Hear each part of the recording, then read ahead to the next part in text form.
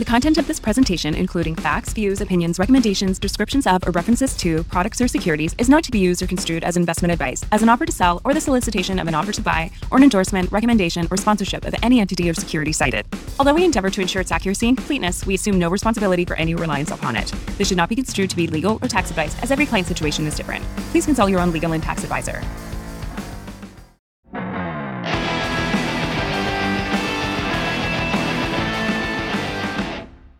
You're about to get lucky with the Bare Naked Money Podcast, the show that gives you the naked truth about personal finance, with your hosts Josh Shellick and Colin White, portfolio managers with WLWP Wealth Planners, IA Private Wealth.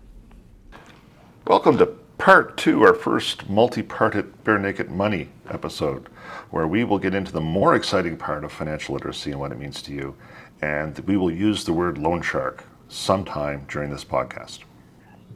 I think we started with the best or least criminal aspects of finance, and we're actually going to end with the more criminal aspects of personal finance. So in case you thought it was spicy at the start of episode one, just wait for it.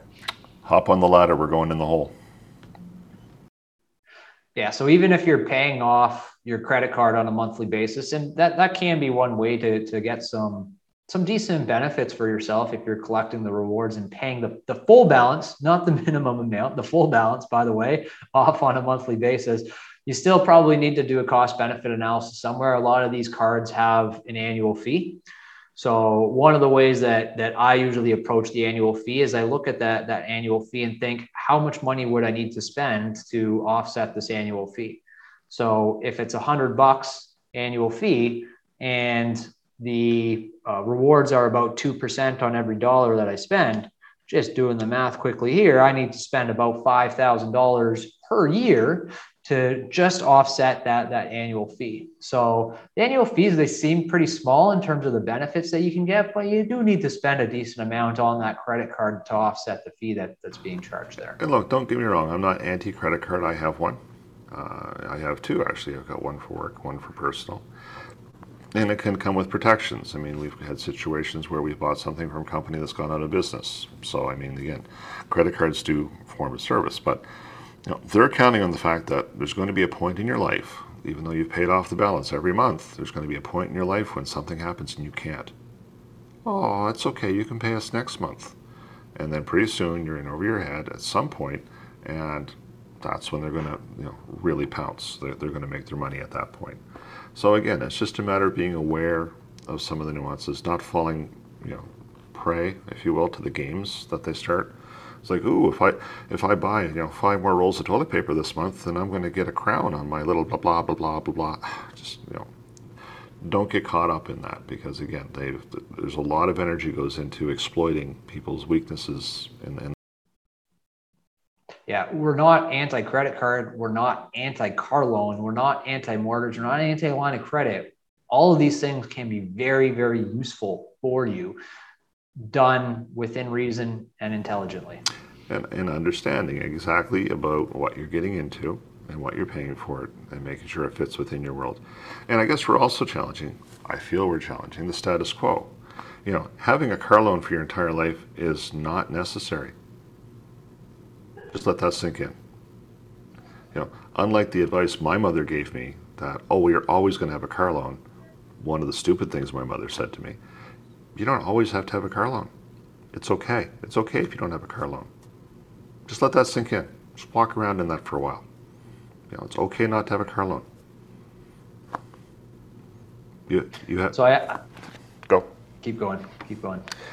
I was going to change gears. You have our permission. You have our permission not to have a car loan. There you go, Josh.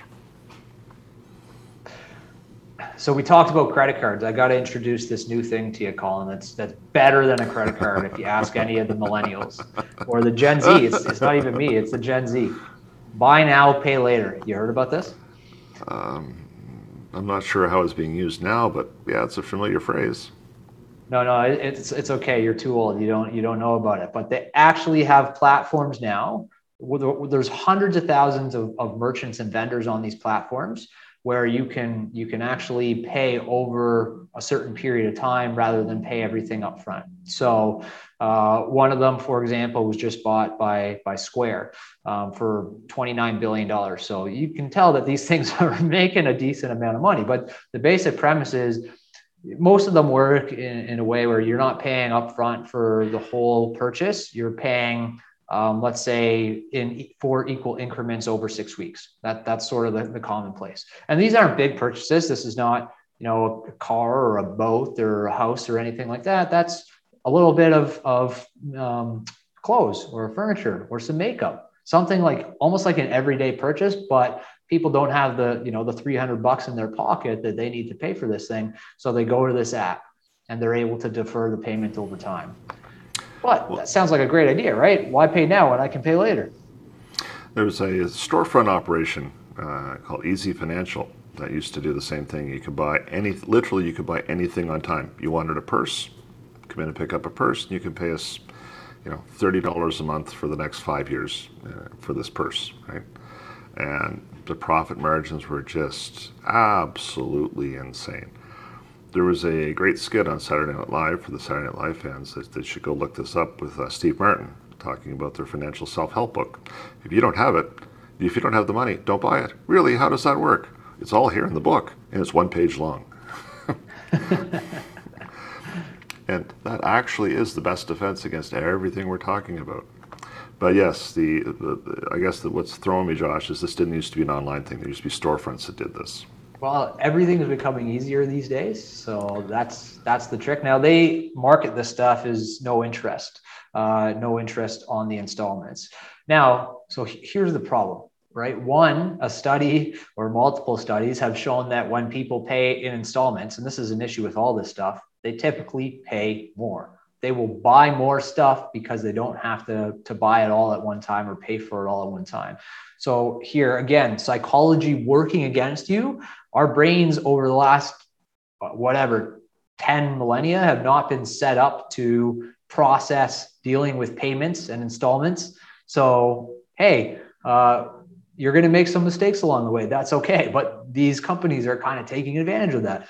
Problem number 2, the vendors, the merchants on these platforms have jacked up their prices because they're not getting all their money in one shot. So you're not technically paying any interest on your payments, but you're paying more over the course of the 6 weeks than you would if you just bought it all up front. Very much like this zero interest loan that you were talking about at the outset with automobiles.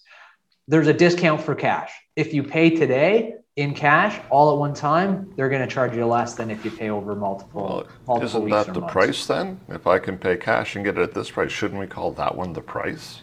And I'm paying more money, which we could call interest, to do it another way, instead of making the interest the normal way and then making and nobody's going to complain about it. I get a cash discount. That's wonderful. Really? Yeah, that would be way too simple. It's starting to get wound up again. Yeah. Well, we're going to wind you up a little bit more because the next thing on our list is payday loans, which maybe are just the mecca of consumers getting screwed. And fortunately, there's been more attention paid to these. For a long time, a lot of provinces didn't even have specific rules or regulations surrounding these operations. I think a lot of that has worked its way out of the system, so there's actual rules. You see the sign that says $20 will get you 300. Okay, so that's $20 every 2 weeks. That's $40 a month to get me through. It doesn't take long for me to fall behind. So these are absolutely the most dangerous thing to get into, because if you sell them in your next paycheck, what are you going to do after that? You're already trapped. It's almost like you're going down a hole and you're just grabbing rocks as you go, so you fall faster. So there have been some rules and regulations put in place. When you actually do the math on them, the interest rates are illegal because they contravene something called loan sharking. Because I think what's the loan sharking rate is 29%. It's actually criminal to charge more than a 29% interest rate. Well, I'm glad you brought that up because and I know you hate when I say this, but back in the day, What, last week? back in my day, in my first year of university, in my accounting course, one of the first things we did was calculate the implied interest rate on one of these payday loans. And I can't remember the exact numbers. It was that long ago, Colin, last week, but it worked out to something like 1,200% per year that they're charging you. And you're right, there is a statutory limitation on the amount of interest that can be charged. But the way that they get around it is they call it like a fee. It's not an interest rate, it's a fee. So you can borrow $300 for a $50 fee, which is criminal. This is almost the definition of criminal. And I thought the statutory rate was 60% or something, but whatever. If it's 30%, it's 60%.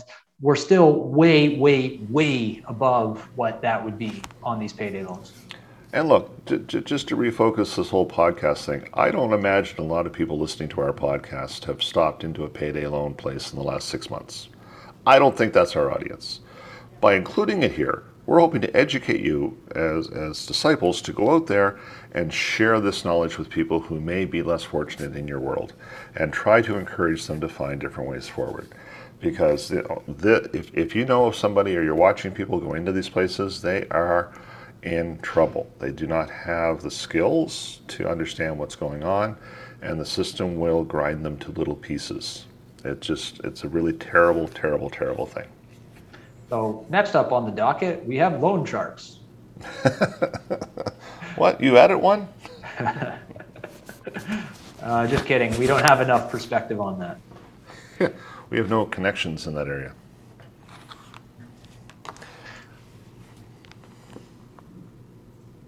But next here, you do have call-in loyalty cards, and I guess this works into the gamification of everything. Is that right? Well, and again, I'm not an authority to speak on them because I don't have any. Like, I literally do not carry any loyalty card that I present or use at any place. I've never had an Air Miles card and things of that nature. But, you start to read about some of the stuff that's going on and what they're tracking. And, every once in a while you get a free sample for something. Do you wonder how they picked you for that free sample? Any guesses? Any guesses? Well, their algorithm has plotted your patterns and has found something that you have a weakness for. Chocolate, salt, frilly underwear, something. And they've decided to target you. Now, the 5% of your brain goes, I'm impervious. I would never be taken advantage of like that. 95% of your brain is just sitting there like a big pile of goo going, oh, that looks fun. And, you cannot be awake all the time. And you will find yourself having done stuff, you're like, what was I on when I made a decision to do that? They're very sophisticated. They've got really big computers and smart people. And they can and will use that information to alter your patterns in their favor. They're never going to, it's not a self-help organization. They're not going to alter the patterns in your favor. They're going to find a way to do something that they find to be profitable. Yeah, I have an Air Miles card that's mostly completely useless. Your Optimum cards from Shoppers, I find you get decent benefits out of that. So I'll push back a little bit and tell you that, there's probably some ways that these actually work out in your favor. But to your point, every time I go to the grocery store and scan my Optimum card, they're tracking what I'm doing. So they have some extra insight onto me, and I'm not a conspiracy theorist or wearing a tinfoil hat or anything like that. And my life's really not that interesting. So I don't really care how much they look at me. Yeah, they're not going to find that much that they're interested in. But maybe I'm naive. Maybe they're influencing my purchasing habits in some way. Well, no, and again, there's some people more susceptible to it than others, for sure. But keep in mind, there's a multi-billion-dollar industry that goes into tracking this stuff and somehow finding a way to make money off of it. Again, so and I've talked about this before in other podcasts. Understand the business model of where you're sitting. If you walked into the room, it didn't cost you anything to get there. You're the product. Now, you need to be aware of that and then act accordingly. If you're happy being the product, if they're making you feel good about yourself, then that's fine. But don't delude yourself to say, I'm getting all this stuff for free. That's probably not true.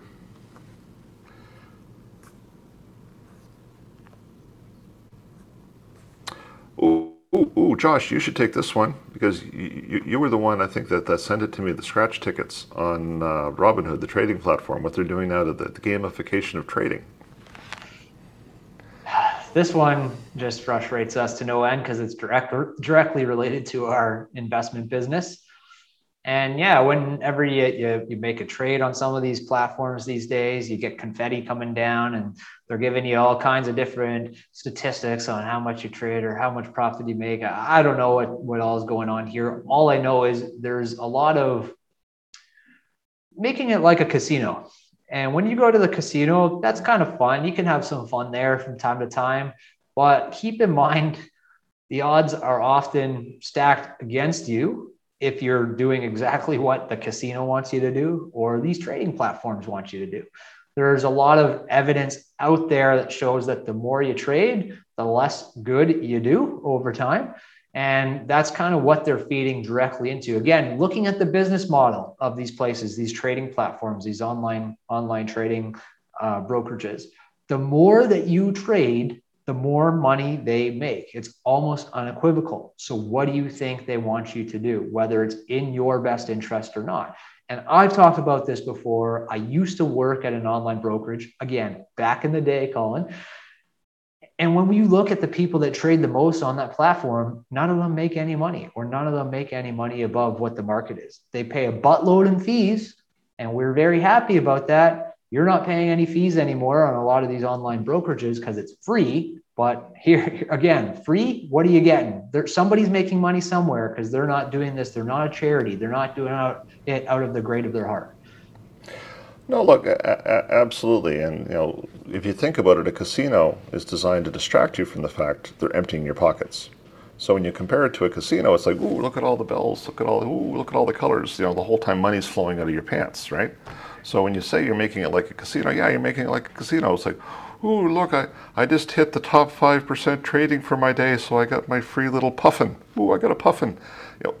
They're trying to distract you from the fact that you're slowly emptying your pockets, right? And the SEC actually in the U.S. has actually opened a file. Like they're actually looking at this, going, "Oh, come on, guys, this is a little bit ludicrous." So there is some regulatory pushback on these things. But again, at the end of the day, they're trying to distract you from what is in your own best interest. And we're not saying buy and hold forever. Buy, hold, and forget, and all that kind of stuff. No, we're not saying that. I'm just saying that the stock of the day is not in your best interest. I will say that. Ooh, this is the number one traded stock today, does not translate into I need to have that, right? And again, like Josh said, the more you trade, the better it is for their business. So their model is going to be set up on trying to, you're so smart. Oh, absolutely. I'm sure. I was talking to your mom. She says you're really good in math. You got this. Any decision you make is a good decision. I mean, they're constantly whispering in your ear, trying to, again, and it's the game. So going back to our overarching theme here, if you're more financial literate and you realize, I really don't know what I'm talking about, and you're confident in that, you're less likely to fall susceptible to the influence that they're putting forward. And everything that we've talked about in this whole podcast is the more aware you are, the more that 5% of your brain is turned on to more aware of what's going on, the better your chance to not contribute unnecessarily to the financial success of the financial 25% of the GDP, which should be something closer to 10. And at the end of the day, that's all we can do. Like, we're going to try to educate, and we're going to try to give you all the tools possible. You know what? I'm going to call it what it is, Josh. We're New Coke.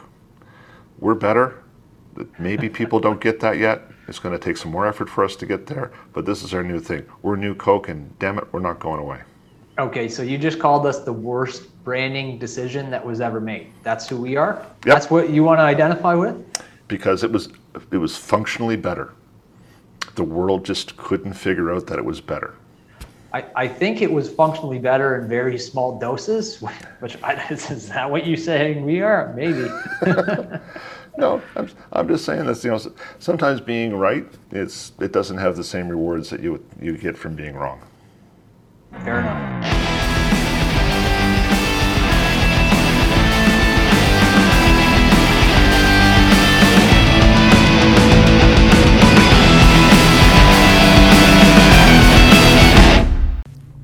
This information has been prepared by White LeBlanc Wealth Planners, who is a portfolio manager for IA Private Wealth. Opinions expressed in this podcast are those of the portfolio manager only and do not necessarily reflect those of IA Private Wealth Inc.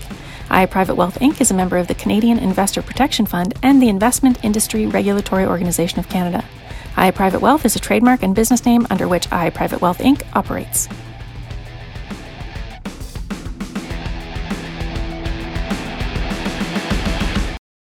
You've done well and you feel set up for retirement, but you can't help but feel like there are aspects of your financial plan that just haven't been addressed.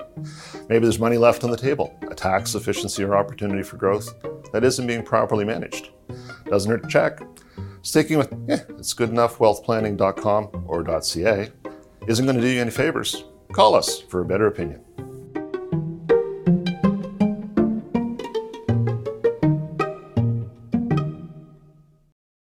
This should not be construed as legal, tax, or accounting advice. This podcast has been prepared for information purposes only. The tax information provided in this podcast is general in nature, and each client should consult with their own tax advisor, accountant, and lawyer before pursuing any strategy described herein, as each client's individual circumstances are unique. We've endeavored to ensure the accuracy of the information provided at the time that it was written. However, should the information in this podcast be incorrect or incomplete, or should the law or its interpretation change after the date of this document, the advice provided may be incorrect or inappropriate.